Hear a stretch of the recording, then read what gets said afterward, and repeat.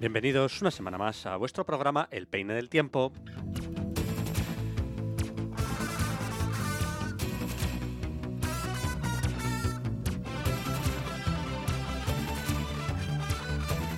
Bienvenidos a todos, bienvenidas a todas a Donostia Cultura y Ratia, El Peine del Tiempo, vuestro programa. Como cada jueves, hoy traemos las últimas noticias, novedades, donostiarras. Daremos también un paseo por la historia de San Sebastián, por la historia más reciente de nuestra ciudad. Y escucharemos la mejor música. Os hablan Agustín Yerobi y Mikel Casuso.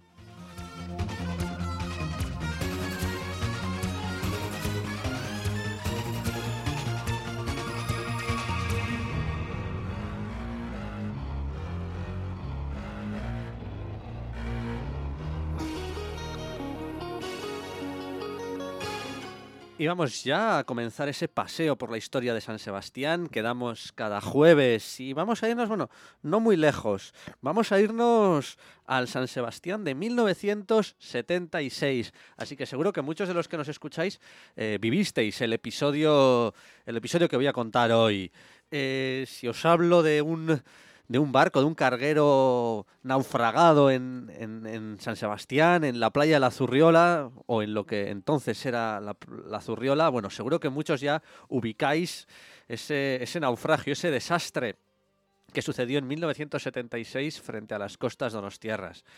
El carguero alemán Buchenhain encalló en las rocas de la Zurriola y allí se quedó pues más de un año, los restos del naufragio, los restos del barco. Y bueno, pues muchos donostiarras pues tienen en su memoria esas imágenes del barco embarrancado o varado en las rocas de la Zurriola, que no pudo ser reflotado y que fue finalmente desguazado. Bueno, vamos a conocer en el programa de hoy cómo llegó el Buchenhain a San Sebastián, qué le pasó aquella fatídica noche de 1976 para acabar pues a la deriva y embarrancado. Vamos a conocer la historia que sucedió hace 45 años en Donostia. Bueno, ya lo hemos dicho, el carguero alemán Buchenhain encalló en las rocas de la Zurriola en el 76, en concreto a la mañana del 3 de diciembre de 1976. Hace 45 años. En aquella época no existía la actual playa de Gros, no se había construido el espigón. Por lo tanto, bueno, pues había una escollera de piedras, una escollera de rocas en la zona de la Zurriola, donde actualmente está la playa. Y bueno, fue en esta escollera donde el carguero Buchenhain encalló a la mañana del 3 de diciembre de 1976. Era un carguero alemán con matrícula de Hamburgo, pero que navegaba bajo bandera panameña, bajo bandera de Panamá, y transportaba chatarra y viruta de hierro desde el puerto escocés de Leith hasta el puerto de Pasajes, pero ya lo sabemos, tristemente no pudo llegar a su destino. La noche del 2 al 3 de diciembre del 76, bueno, un vendaval, una tormenta pocas veces vista, azotó la costa cantábrica, bueno, fuertes vientos, marejada, bueno, una tormenta que de hecho destruyó, así lo dicen las crónicas de la época, 240 árboles en el monte Ulía. O sea, una tormenta muy considerable la que hubo aquel diciembre del 76.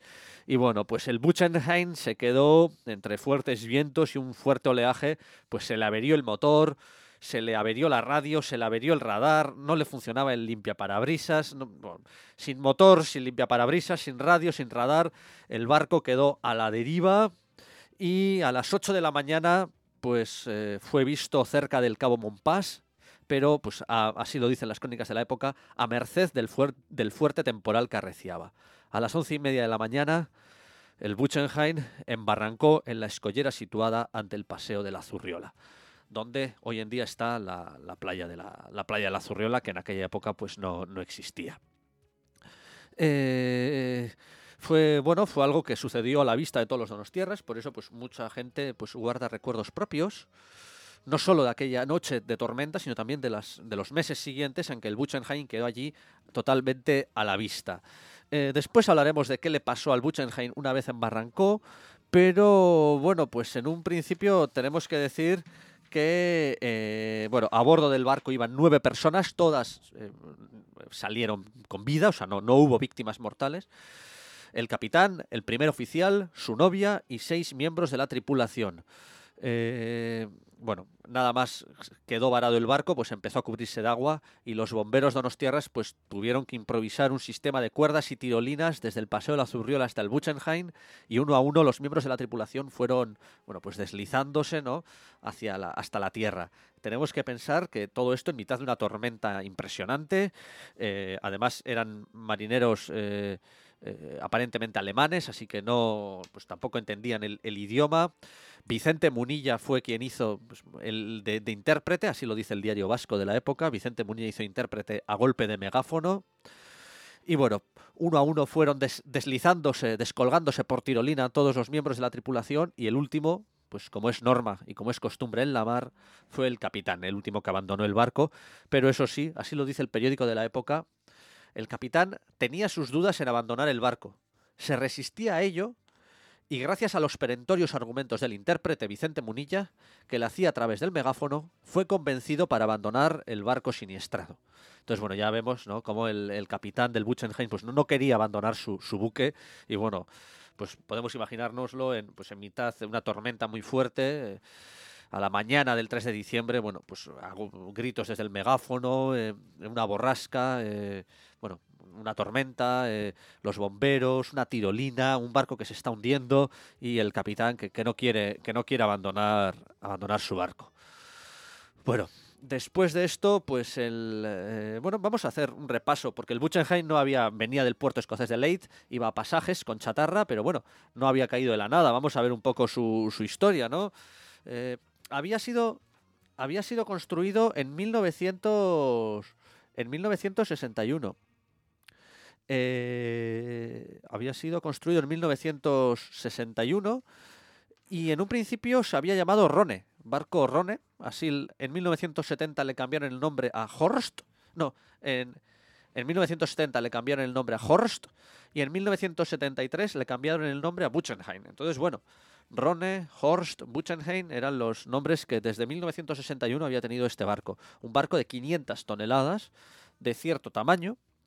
Había sido construido en Alemania en el 61 por los astilleros Herbert Ranke, ubicados en Neuenfelde. Y bueno, en un principio se llamó Rhone y los propietarios fueron suecos. Primero un tal Claesson, luego un Rederi. Bueno, matriculado en Roneham, en Suecia, estuvo hasta 1970, el Rhone.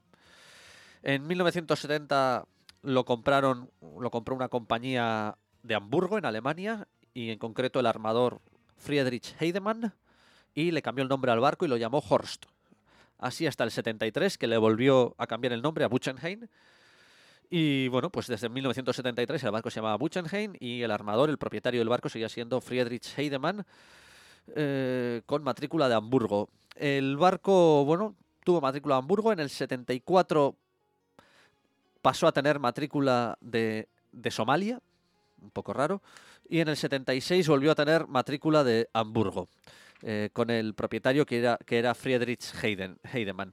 La última empresa propietaria del barco, de Friedrich Heidemann, se llamaba Asteldorfer Vermogensbergwalstung GmbH, que, bueno, pues he mirado lo que significa y significa algo así como Sociedad de Participaciones de Alsterdorf, que es un barrio de Hamburgo. Y bueno, he tratado de ver si esta empresa sigue existiendo actualmente y bueno, no lo tengo muy claro porque claro, Sociedad de Participaciones de Alsterdorf pues no es muy preciso, no es muy exacto, pero hay aparentemente en el barrio de Alsterdorf, en Hamburgo, pues hay una empresa que se llama así y que está situada en Bebelaye 125B. Esta es la dirección y si entráis en Google Maps, en Bebelaye 125B, pues veréis que está difuminada, que la casa no se puede ver porque está difuminada. Es algo muy curioso, es un barrio de oficinas, de casas, de edificios de oficinas, de empresas, y justo pues esta oficina donde aparentemente está ubicada es la empresa que poseyó en último lugar el Buchenhain, pues la oficina está difuminada, no se puede ver. Bueno, un poco curioso, aunque bueno, es posible que no sea esa la oficina, porque ya digo, la empresa se llama Asteldorfer Vermogensbergwaltungs, que es, bueno, pues un nombre muy genérico en Alemania, Sociedad de Participaciones de Alsterdorf. Y bueno, el propietario, el hombre que la poseyó, pues sí que era Friedrich Heidemann. Y bueno, pues así en 1976, matrícula de Hamburgo, alemana, bandera de Panamá y transportando una carga de chatarra desde Leith, Escocia, hasta Pasajes, Guipúzcoa, pues el Buchenhain pues encontró su final ante la playa de ante las rocas de la Zurriola, ante San Sebastián. Terrible para el capitán, que se negaba en un principio a abandonar el barco. Se trató de reflotarlo, ¿no? Yo pienso que quizás sí le convencieron al capitán de que abandonara el barco, de que lo iban a intentar reflotar cuando las condiciones meteorológicas fuesen más favorables, pero bueno, finalmente pues empezó todo un periplo a ver qué se hacía con el barco, porque no se pudo reflotar. Y el 8 de junio del 77 pues se comenzó a desguazarse in situ. Instalaron una grúa gigante desde el Paseo de la Zurriola y pues el 8 de junio empezaron pues en verano, en un clima más apacible, empezaron a desguazarlo y hasta el 13 de diciembre de 1977 estuvieron muchos meses desguazándolo in situ. Por lo que, bueno, pues mucha gente tiene recuerdos, ¿no?, del proceso de desguace, de este barco. Incluso en un primer momento he leído experiencias de la gente en foros de internet, en comentarios, que dice que en un principio hasta hubo gente que entró al barco, ¿no? Cuando la marea bajó y tal, dicen que hubo gente que llegó a colarse dentro del barco, luego ya, bueno, la policía lo acordonó. Pero bueno, pues, bueno, el 13 de diciembre del 77 terminó la desafortunada vida del Buchenhain. Y bueno, pues finalmente tiene todavía, bueno, tuvo algo más de historia. He encontrado un anuncio del 26 de abril de 1978, publicado en el Boletín Oficial del Ministerio de Defensa, en el que se vende un lote de chatarra de hierro con un peso de 428.040 kilos procedente del desguace del buque de bandera panameña Buchenhain. Por 2 millones de pesetas, ¿no? Es decir que, bueno, pues se ve que, bueno, el Ministerio, el Ejército de España, o la Comandancia Militar de Marina se había encargado, había financiado, pagado el desguace del Buchenhain, y pues no sé si vendía por 2 millones de pesetas la chatarra que transportaba el Buchenhain, o es que lo que está vendiendo es el propio Buchenhain, que ya es chatarra. Pero bueno, el caso es que el 26 de abril del 78 pues se publicó este anuncio pues por si a alguien le interesaba chatarra procedente del desguace del buque Buchenhain. No sé si alguien la compraría, no sé por cuánto, ni bueno, 2 millones era el precio que en un principio se ofrecía. Y bueno, pues hay muchas fotos, en internet hay muchas fotos del barco nada más embarrancar, del barco una vez estaban desguazándolo, animo a verlas. Bueno, incluso se grabó una película que se llama Salven al Buchenhain, efectuada por Ángel Lerma y narrada por el periodista Fernando Miquela Jáuregui, que bueno, pues que realiza un seguimiento, ¿no?, desde el naufragio del Buchenhain hasta el desguace. He estado mirando fotos en internet y bueno, es curioso, una de las fotos, cuando lo están desguazando, ¿no?, se ve la grúa en el Paseo de la Zurriola, claro. En aquella época el Gran Cursal había sido demolido, ya no estaba, lo demolieron en el 70, entonces pues ahí había un solar y se ven las fotos en que está la grúa, están desguazando el Buchenhain y se ve un cartel gigante que dice Nuevo Gran Cursal en el 76-77, ¿no?, anunciando pues una mentira, porque ya sabemos perfectamente que no fue hasta los años 90, hasta finales de los 90, cuando se construyeron los cubos del Cursal, ¿no? Así que bueno, pues ya se ve que bueno, habían derribado el Gran Cursal en el 70 y en el 76-77 un nuevo Gran Cursal anunciaban, bueno, pues sin mucho fundamento y sin respeto por la verdad. Y bueno, pues mientras tanto, pues desguazando el Buchenhain, que lo fueron desguazando pues en ese mismo lugar y que concluyó su triste vida, pero que ha quedado en la memoria colectiva donostiarra. Y estoy seguro, Agustín, me has estado escuchando con mucha atención, estoy seguro que algún recuerdo personal de ese barco guardas. Hola, buenas tardes. Buenas no tardes. oigo nada. No sé si estoy... No, es cosa de los... Pero se oye. O sea, ¿Se oye bien? Fuera de la cabina nos están oyendo. Voy a intentar... Yo no me oigo nada. No sé.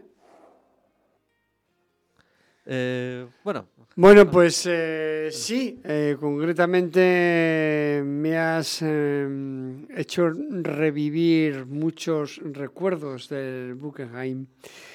Bueno, le he llamado Buchenhain, igual se llama Buchenheim. No he hablado con nadie que sepa pronunciar correctamente. Sí, Buchenhain, creo que era Buchenhain, sí. Bueno, pues yo presencié porque además estaba enfrente de mi casa. Sí, eso estaba pensando, en Gros. Sí, estaba enfrente de mi casa, ahora mucho mejor. Ahora veo que está mucho mejor el micrófono. Estaba enfrente de mi casa, estuvo en el paseo que era marítimo de Gros, que ahora se llama la Zurriola, y bueno, pues estuvo anclado muchísimos meses. Más de un año, sí. Más de un año, sí. Y yo recuerdo que incluso en verano, en marea baja, pues la gente intentaba entrar en el barco y tengo la imagen, incluso tengo fotos en casa que sacamos, en mi familia sacamos fotos porque aquello fue un acontecimiento. Sí, Era el totalmente. barco anclado allí en la playa de Gros, aquello fue un acontecimiento en aquella época. Y bueno, pues estuvo bastante. Y luego se fue deteriorando con el tiempo porque las mareas, como sabes, en la playa de Goros son muy vivas Y más entonces, que no estaba el y más espigón. entonces que estaba el muro. Y de hecho, recuerdo en años posteriores ver una ola, esto lo vi yo, de una ola. Como sabéis, hay una gasolinera Sí. y cuando estaba entonces el muro, que ahora ya no, ahora hay playa, había un muro que allí solíamos jugar, los chavales había también dos típicos chiringuitos de helados, etcétera, y ahí hice mis primeros pasos para aprender a andar en bici. Hombre. En aquella explanada, pues aquel muro brotó una ola un día y la vi pasar y llegó hasta la gasolinera, o sea, pasó hasta la carretera. Sí, era. Bueno, pues ¿qué no le hizo a este barco, no? Entonces, eso te da un poco a demostrar de que el barco pues fue deteriorándose con las mareas, evidentemente, y lo que quedaba de él, pues además recuerdo la grúa que fueron desguazándoles y también recuerdo que en las noticias de la época el capitán del barco no quería Sí, ¿no? Lo tuvieron que convencer. abandonar Sí. y le obligaron a Sí. abandonar. Sí. En un principio la idea era reflotar el barco, así que yo me imagino que hasta igual le engañaron al capitán diciéndole que lo iban a reflotar o algo así. No, la cuestión era muy complicada, ¿eh? Sí, estaba totalmente encallado, vamos. Estaba encallado completamente en el muro, con las rocas, y además era imposible. Con estos barcos que traccionan a todos los que están en pasajes, Sí.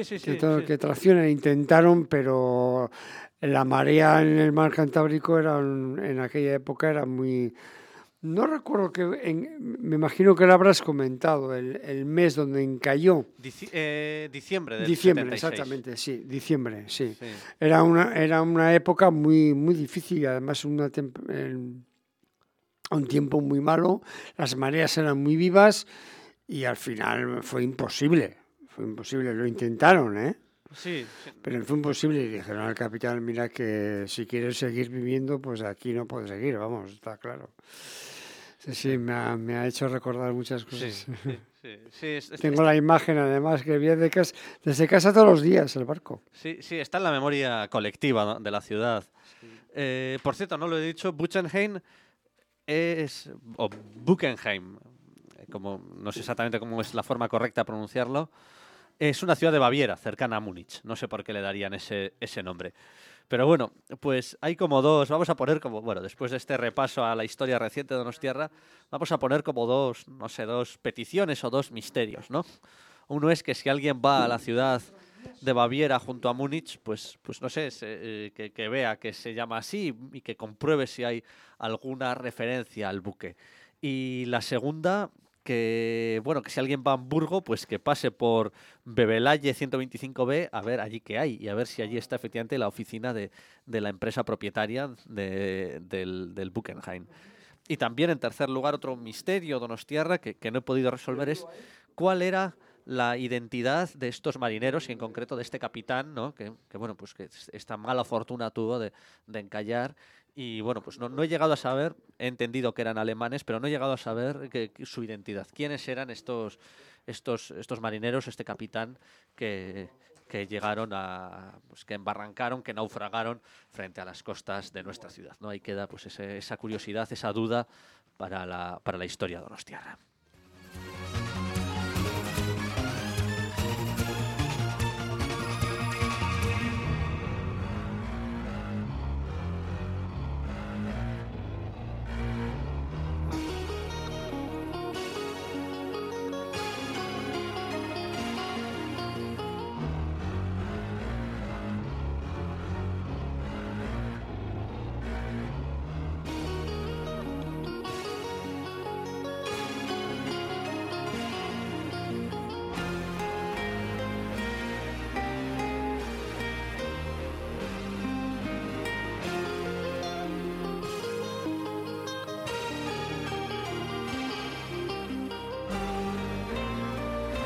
Bueno, después de este paseo por la historia donostiarra, vamos a escuchar la primera canción del programa. Es de Héroes del Silencio y se llama Entre dos tierras.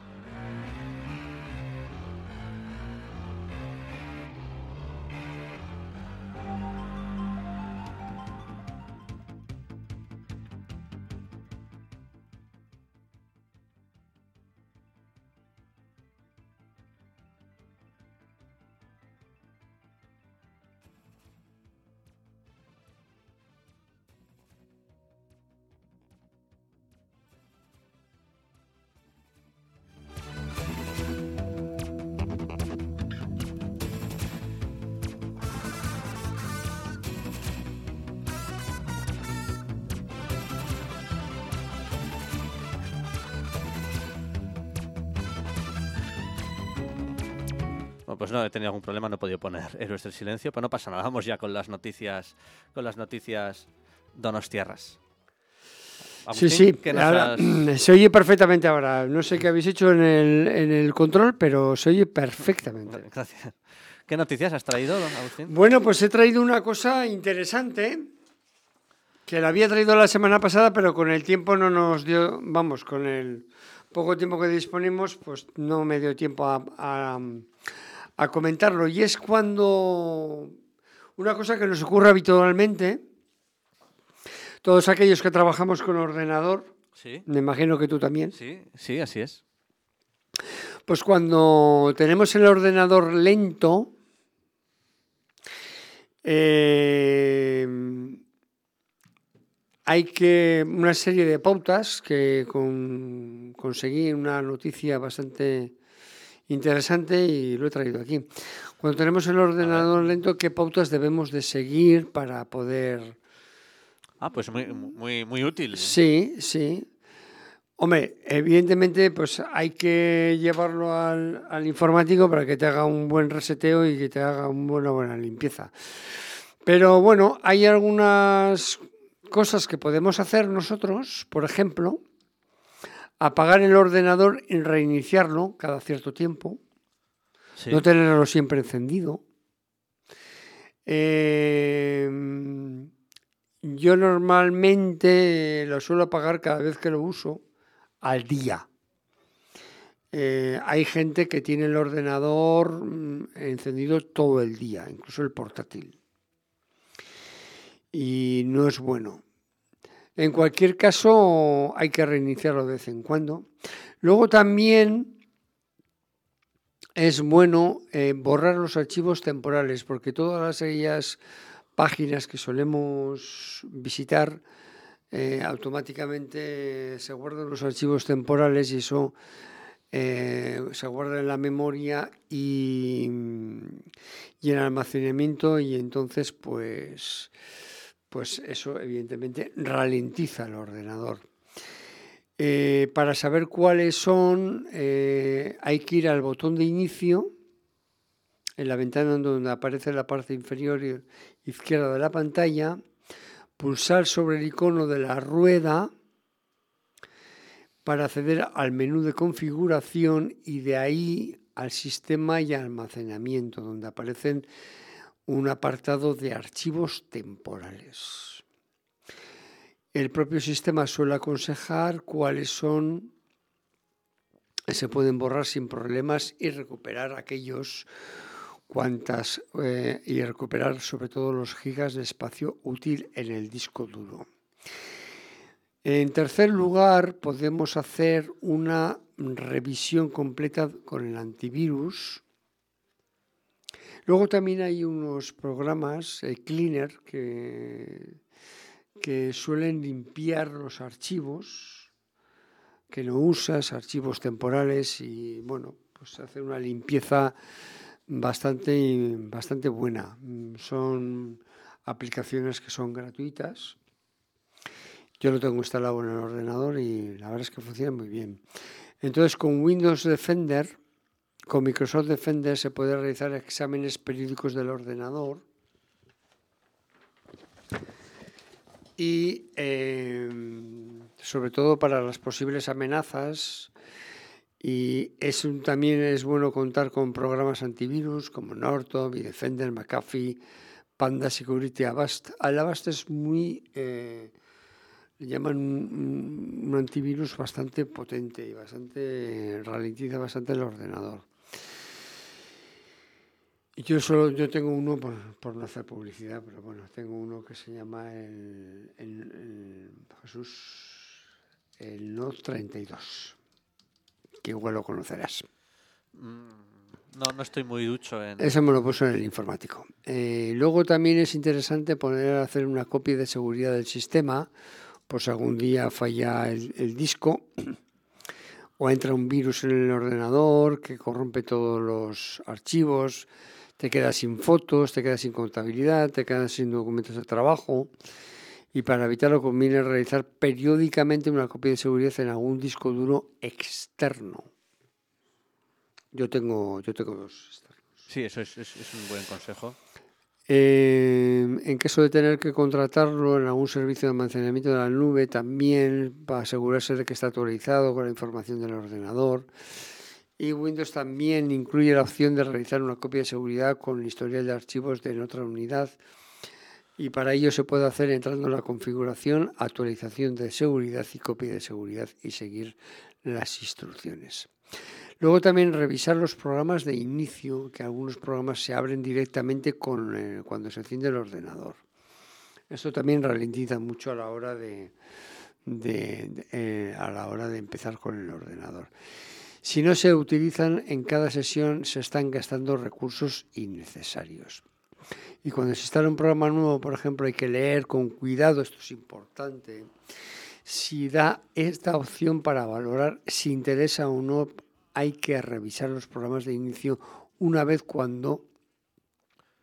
de vez en cuando para deshabilitar los que no interesan. Cuando instalamos un programa, normalmente te da la opción luego de reiniciarlo cuando dice el ordenador. Hay que quitar la pestañita. Sí. Es importante quitar la pestañita. Otra cosa que debemos hacer bastante bien y con bastante seguridad, borrar los archivos. Para borrar los archivos del ordenador, vaciar la papelera. Que muchas veces metemos los archivos en la papelera y no vaciamos. Y estando en la papelera, si no vaciamos la papelera, están dentro del ordenador esos archivos. Y ocupa memoria, salvo que se tenga un ordenador con muchísima capacidad. Estos archivos siguen ocupando espacio en el disco duro y hay que revisar una vez su contenido, y si no se necesitan estos archivos, pues hay que eliminarlos muy fácilmente. Simplemente buscando con el botón derecho en la papelera y hay una opción que pone vaciar papelera de reciclaje. Y luego también otra de las cosas que debemos de observar es si necesitamos todos los programas que tenemos instalados en el ordenador. Hay veces que instalamos programas solamente para probarlos, porque se necesitan de manera puntual y ya quedan ocupando espacio en el disco duro. Los expertos suelen recomendar dejar libre al menos un 15% del espacio. Luego también podemos hacer, como otra medida, actualizar el software. Es decir, Windows viene configurando y hacerlo de manera automática, pero no está de más comprobar la revisión mensual que se tiene de la última versión y que será la que tenga más protección contra los últimos virus y en la que se habrán también solucionado las vulnerabilidades detectadas. Lo mismo sucede también con el resto del software para evitar incompatibilidades incluso en el hardware. Es interesante, muy interesante, limpiar el ordenador 2 o 3 veces al año. Como mantenimiento, no es solo para el software, sino el polvo, las pelusas que cuelgan en el interior del ordenador, ya sea de sobremesa o también portátil. Impiden también que los ventiladores funcionen bien correctamente. Si hay suciedad física, acaba empeorando el rendimiento.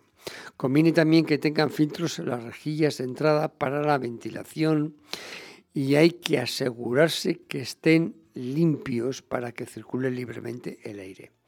Si es un ordenador de sobremesa, hay que limpiar los periféricos, la pantalla, la torre, también por fuera, porque dentro también, por fuera y por dentro, para también utilizarlo, se puede utilizar una botella de aire comprimido con una brocha suave.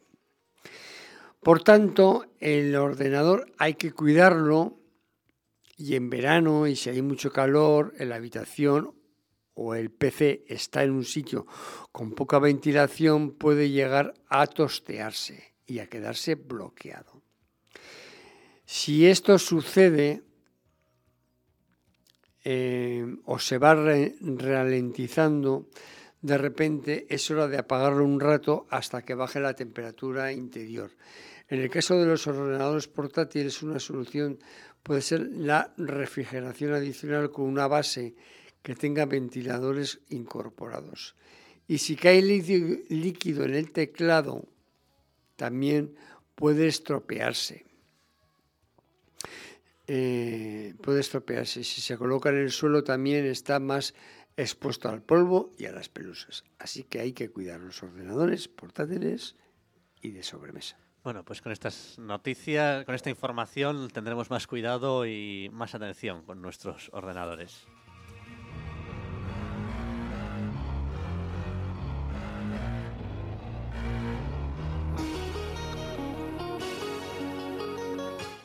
San Sebastián se convertirá en la capital mundial de Star Wars solidario. Así lo han anunciado las instituciones.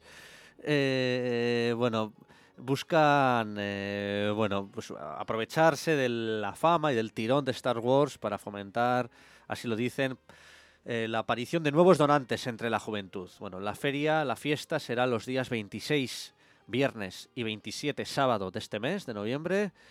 Y cuenta con el respaldo del Ayuntamiento de Donostia, el Gobierno vasco, la Diputación de Guipúzcoa y la Asociación de Donantes de Sangre de Guipúzcoa. Así que, bueno, pues busca precisamente propiciar nuevas donaciones y nuevos donantes de sangre en Guipúzcoa. Hay pues la tarde del viernes y todo el día del sábado, 26-27 de noviembre, bueno, pues hay Palacio Miramar, Teatro Victoria Eugenia, un concierto solidario en el Teatro Victoria Eugenia. Después el sábado 7 también, pues lo mismo, el Palacio Miramar y en el Ayuntamiento, bueno, pues habrá un homenaje a la Asociación de Donantes de Sangre de Guipúzcoa. Bueno, pues una forma de usar Star Wars para fomentar la donación de sangre.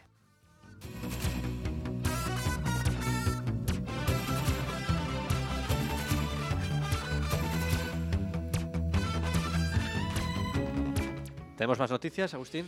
Sí, bueno, comentarte que le mando un mensaje a Miquel Recalde. Bien. A ver si nos contesta. Bien, pues el Boletín Oficial de Guipúzcoa ha publicado la resolución del alcalde de Donostia, Eneko Goya, por la que queda anulado el permiso especial para instalar terrazas de hostelería en lugares no permitidos en la ordenanza municipal de Donostia. Así que eso quiere decir que muchas terrazas que habían surgido al calor de la pandemia pues Exactamente, van a desaparecer. en las zonas de aparcamiento fuera de la visión del propio bar, pues tienen los días contados, eso es, tienen los días contados. Y hay una normativa en el cual dentro de...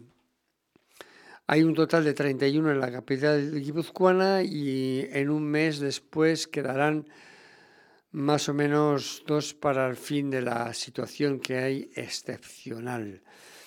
Y tendrán que dejar ya de serlo a partir del 31 de enero, cuando se... sí, todo indica, la noticia dice que en principio hay también que las personas o los interesados podrán interponer recurso de reposición o imponer la decisión ante el juzgado precisamente en un plazo de 2 meses, todavía que no es firme la decisión, pero todo indica que una vez pasado este plazo, es decir, a partir del 17 de enero, las terrazas deberán ser retiradas, a pesar de lo que los distintos hoteleros afectados querrían seguir con estas instalaciones. Sin embargo, el Departamento Municipal de Espacio Público ha dado instrucción para que el plazo máximo de retirada se amplíe hasta el día 31 de enero. Además, está en contacto con los hosteleros afectados uno por uno ya para abordar el asunto. Y bueno, pues eso es lo que hay. Hay muchas que están ocupando aparcamiento y bueno, con las nuevas restricciones que todavía estamos en una situación bastante mala con respecto al COVID-19, pues no sé qué va a quedar todo esto, pero tenemos, el otro día leí la noticia en el Estado español, 6.000 contagiados. Vaya. En los últimos 15 días. Y esto es preocupante, muy preocupante.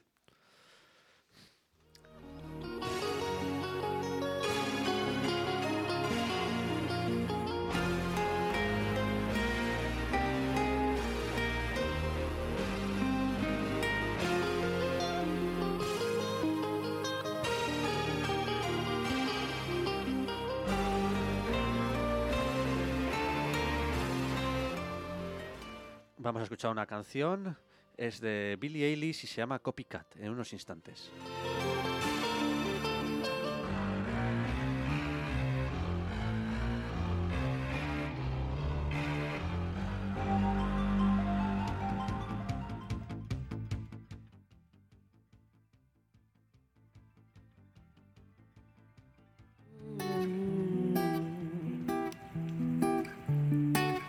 Don't be cautious, don't be kind.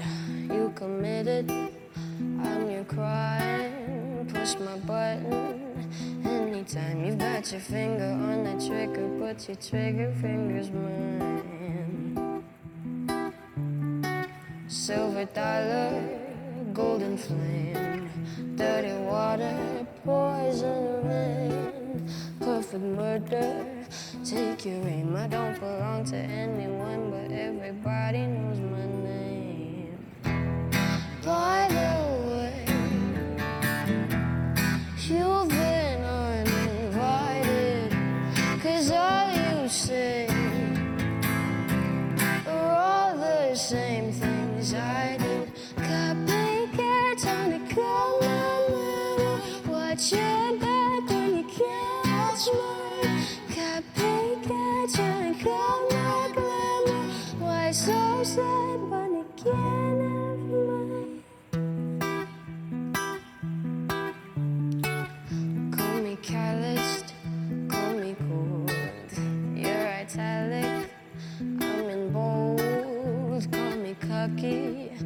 watch your tone. You better love me, 'cause you're just a clown. By the way,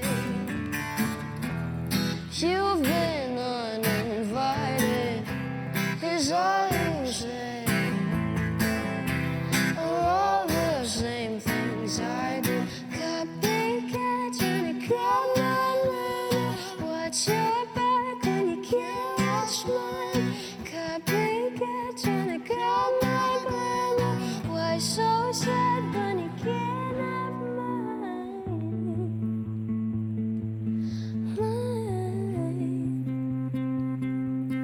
I would hate to see you go. Hate to be the one that told you so. You just crossed the line. You've run out of time. I'm so sorry, now you know. Sorry, I'm the one that told you so. Sorry, sorry, I'm so sorry, sorry. Psych. By the way, you've been uninvited, 'cause all you say are all the same things I did. Copycat, trying to come on later. Watch your back, can't watch mine. Copycat, trying to come back later. Why so sad when you can't have mine?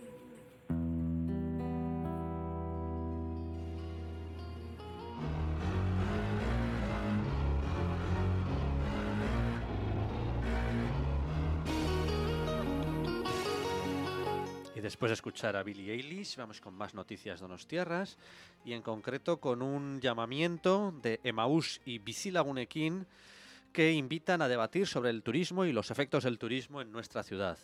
En concreto, el día 24 de noviembre, bueno, pues Emaús y Bizilagunekin han organizado una jornada, bueno, pues para estudiar, debatir las consecuencias del turismo en la vida de los donostiarras. Han llamado a participar a grupos, asociaciones, investigadores universitarios, agentes sociales y a toda persona con interés en el tema. Tendrá lugar esta jornada en Emaús Social Factory, que está ubicada en el Paseo de Mundaiz número 6, en Donostia.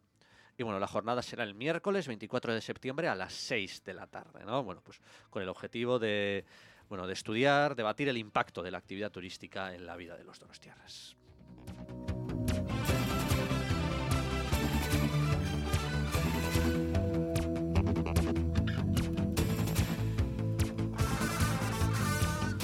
Y vamos con más noticias. Agustín, ¿tenemos alguna noticia más? Pues una cortita. Bueno, tengo dos un poco cortitas, pero bueno, estoy pendiente un poco de Miquel Recalde, si no le vamos a llamar a Edu Flamarique. Bueno, pues un total de 7.651 aspirantes participarán en el proceso selectivo para la provisión de 63 plazas de administrativo en el Ayuntamiento de Donostia y de 7 del Patronato Municipal de Deportes. Los exámenes se van a celebrar este sábado en el BEC de Baracaldo para cumplir las medidas con el COVID. El consistorio que ha dado volumen a los aspirantes admitidos, dado el volumen de los aspirantes admitidos, van a participar en el ejercicio teórico y la situación generada por la pandemia se ha visto la tesitura de optar por la instalación de envergadura como es el BEC de Baracaldo, para poder realizar un ejercicio único igual para todos. El Ayuntamiento también exploró otras opciones como el velódromo, el Cursal y Ficova, pero ninguna reunía los requisitos necesarios. Por ello, los exámenes se van a celebrar en el BEC de Baracaldo. Y hablando también de la crónica municipal y de donostiarra, también comentar que se han presentado 86 candidaturas válidas para el Tambor de Oro. ¿86? Sí. Se presentan un 22% menos de las propuestas que fueron presentadas antes de la pandemia, y el listado se dará a conocer antes de 10 días. El lunes se abre el plazo para las medallas para el mérito del ciudadano. Y como decimos, se han registrado 86 candidaturas diferentes de una lista que, tras un primer análisis del Departamento de Participación Ciudadana, deberá ser validado por la Secretaría General del Ayuntamiento en los próximos días. Después los nombres se van a remitir a la Junta de Portavoces, y si hay un amplio acuerdo equivalente a 2/3 en el Pleno, la mesa de los partidos determinará quién obtendrá el premio. En caso contrario, se someterá a una votación popular. Eso lo comentó ayer el alcalde de Donostia, don Eneko Goya, que dijo además desconocer los nombres que forman parte de la lista de aspirantes, que podría cambiar algo.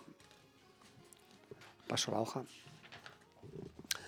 Que podría cambiar algo los servicios jurídicos que están estudiando las 8 propuestas para ver si encajan las normativas. Por lo tanto, entre el 2 y el 14 de noviembre han llegado al consistorio 270 candidaturas diferentes.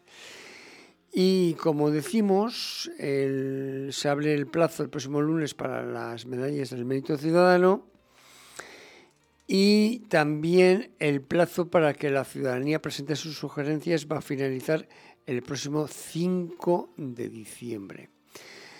El Tambor de Oro comenzó a decidirse a propuesta de la ciudadanía, en el que ya lo hemos comentado muchas veces, pero bueno, simplemente por hacer un poco de historia, en el 2017, ya que este premio se quedó desierto por las desavenencias entre la corporación, aquel famoso con, ¿cómo se llama?, la periodista Ángela Barceló.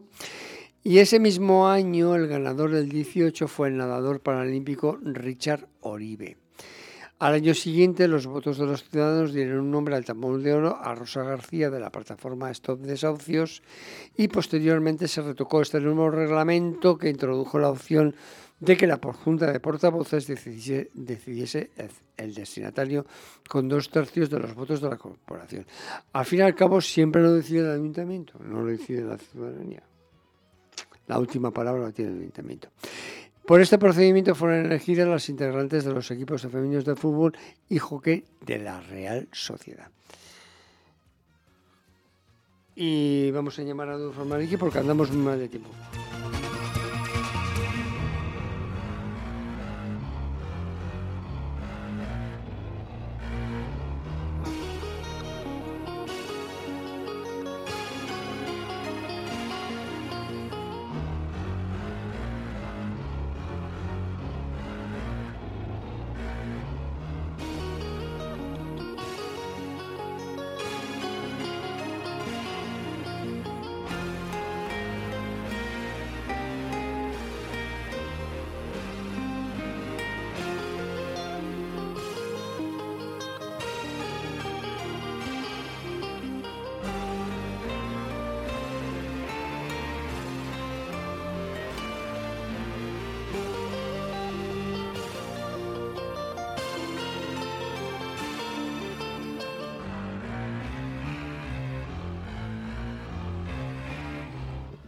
Bueno, pues vamos a hacer No tenemos mucha suerte hoy con los colaboradores, pero bueno, oye, me imagino que tendrán sus cosas. De todas maneras, le voy a enviar también a Edu Farmaric un mensaje, por si acaso.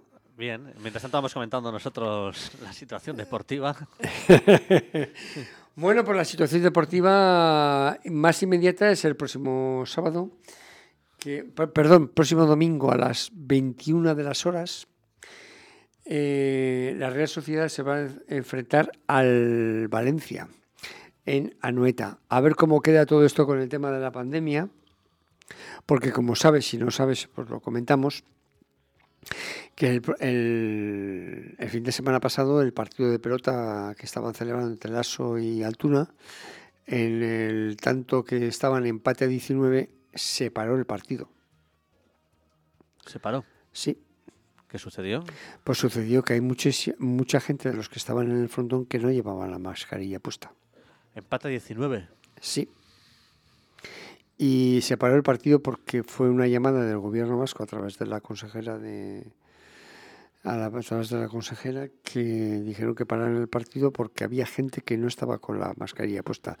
Tenemos que tener, ya lo hemos dicho aquí muchas veces hasta la saciedad, es decir, tenemos que tener mucho cuidado y tenemos que poner una mascarilla, por favor, donde estemos, que no solamente es por nosotros, sino por nuestros semejantes.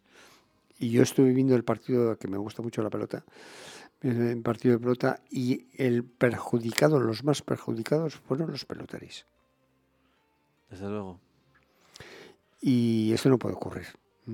Sí que es verdad que se debía haber tomado esta medida pues un poco antes, incluso antes de empezar el partido. Si todo el mundo no tenía la mascarilla puesta, no se debía ni siquiera haber empezado el partido. Pero los pelotaris, hay que pensar en los pelotaris. Y con el 19 empate a tantos, en 19 a tantos, en 19 empate a 19 tantos, no se puede parar un partido. Porque los pelotaris están en gran tensión. Solamente les quedan 3 tantos. Y al final se lo llevó a Altuna, con un gran partido, por cierto. Pero no sé si eso lo afectaría también al ASO. Pues posiblemente. Que igual, si no hubiera sido por los irresponsables que no se pusieran la mascarilla, pues igual hubiera ganado el partido el ASO en vez de Altuna. Y eso va en perjuicio del deporte, de los pelotaris que no tienen ninguna culpa. Y bueno, tenemos que tener cuidado. Pues al hilo de esto, pues quería comentar eso, pues que el próximo sábado, que por cierto tengo entrada para ir, soy abonado de la Real Sociedad, como ya sabéis, pero no voy a ir al estadio. Lo voy a ver en casa. Porque creo que no debo de ir. Y la gente que vaya, por favor, que se ponga la mascarilla. No sé si habrá por parte de los estamentos federativos, gobierno, etcétera, tal y como está desarrollándose la pandemia, pues limitación del aforo, no lo sé. Todavía no hay noticias al respecto. Igual Miquel Recalde, que no podemos estar con él, pues hubiera sabido algo, pero como periodista yo he escuchado esta tarde la tertulia que han tenido en la COPE, tanto Miquel Recalde como Xavier Isasa, pero no han comentado nada. Y bueno, esto tiene muy mala pinta, porque la gente no está tomándose conciencia de lo que nos viene encima, o lo que nos está viniendo encima, y debemos de tener mucha responsabilidad. Y por favor, la gente que se ponga la mascarilla y se vacune, la gente que no está vacunada. En fin, es que no me cansaré de repetirlo, pero es que ya uno es un poco cansino el tema. Que veo espectáculos deportivos por la televisión y la gente tiene mucha alegría y no se pone la mascarilla. O muchas veces por la calle la gente la lleva medio puesta, entra a los sitios con la mascarilla bajada debajo de la barbilla. En fin, no sé. En fin. Pues tenemos, como decimos, la Real Sociedad se enfrentará el próximo domingo a las 9 de la noche al Valencia. Después viajará a Sarriá a jugar con el Español y posteriormente, creo que tengo la fecha, pero no la tenía anotada. Después, posteriormente, va a jugar con el Real Madrid en Anoeta. Y si me esperas un poco, te digo exactamente la Real Sociedad, el Real Madrid, el próximo día 28 a las 9 de la noche. 28 domingo. Y luego esa semana la Real Sociedad va a viajar a la Europa League el sábado, que va a jugar, el jueves va a jugar a las 7 menos cuarto con el PSV Eindhoven. Y después pues jugará con el Betis en el Benito Villamarín ese domingo a las 9 de la noche. O sea que viene calentita. No tenemos oportunidad de hablar con Edu, pero ya no, porque tenemos a esta. Y bueno, pues esto es un poco la crónica de la Real Sociedad y esperemos que hay buena noticia. Están todos los internacionales que han vuelto, ya están a las órdenes de Imanol, así como Mikel Oyarzabal está recuperado de la lesión y bueno, pues está todo prácticamente en disposición de jugar. Comentamos que bien, por otra parte, comentamos que en Donostia va a volver a sortear en marzo los 1.400 toldos para las playas. Para las 3 playas se van a volver a sortear en el próximo mes de marzo. Esto lo ha aprobado la Junta del Gobierno local, del Ayuntamiento, y los interesados que quieran tener una plaza en los parasoles tendrán que, para los 3 meses de verano, tendrán que hacer la solicitud entre el 24 de enero y el 11 de febrero. Y el sorteo se celebrará el 18 de marzo. Los aspirantes tendrán que estar empadronados, podrán estar empadronados fuera de Donosti. No es necesario que sean empadronados en Donosti, pueden ser de fuera, y también solamente se permitirá una solicitud por domicilio. La inscripción se podrá realizar en las oficinas de la calle Urdaneta o por medio de la web municipal.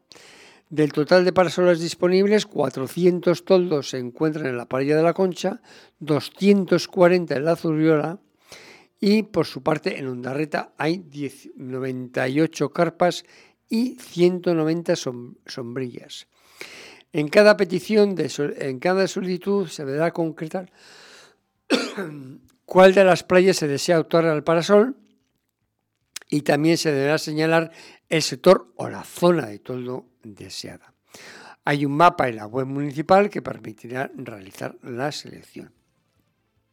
Con la inscripción se deberá abonar una fianza, pues de 100 euros, que se devolverá en el caso de no tener plaza en la playa, para el parasol. Y bueno, pues ahí nos ha dado tiempo a todo prácticamente, o sea que bueno, pues, perfecto. Pues con estas últimas noticias donostiarras vamos a concluir el programa de hoy, vamos a despedirnos. Hemos hecho un buen repaso de la actualidad donostiarra. Sí. Hemos recordado el Buchenhain. El Buchenhain. Y bueno, pues el próximo jueves volveremos aquí en Donostia Cultura y Ratia en el Peine del Tiempo. Un abrazo y un saludo para todos.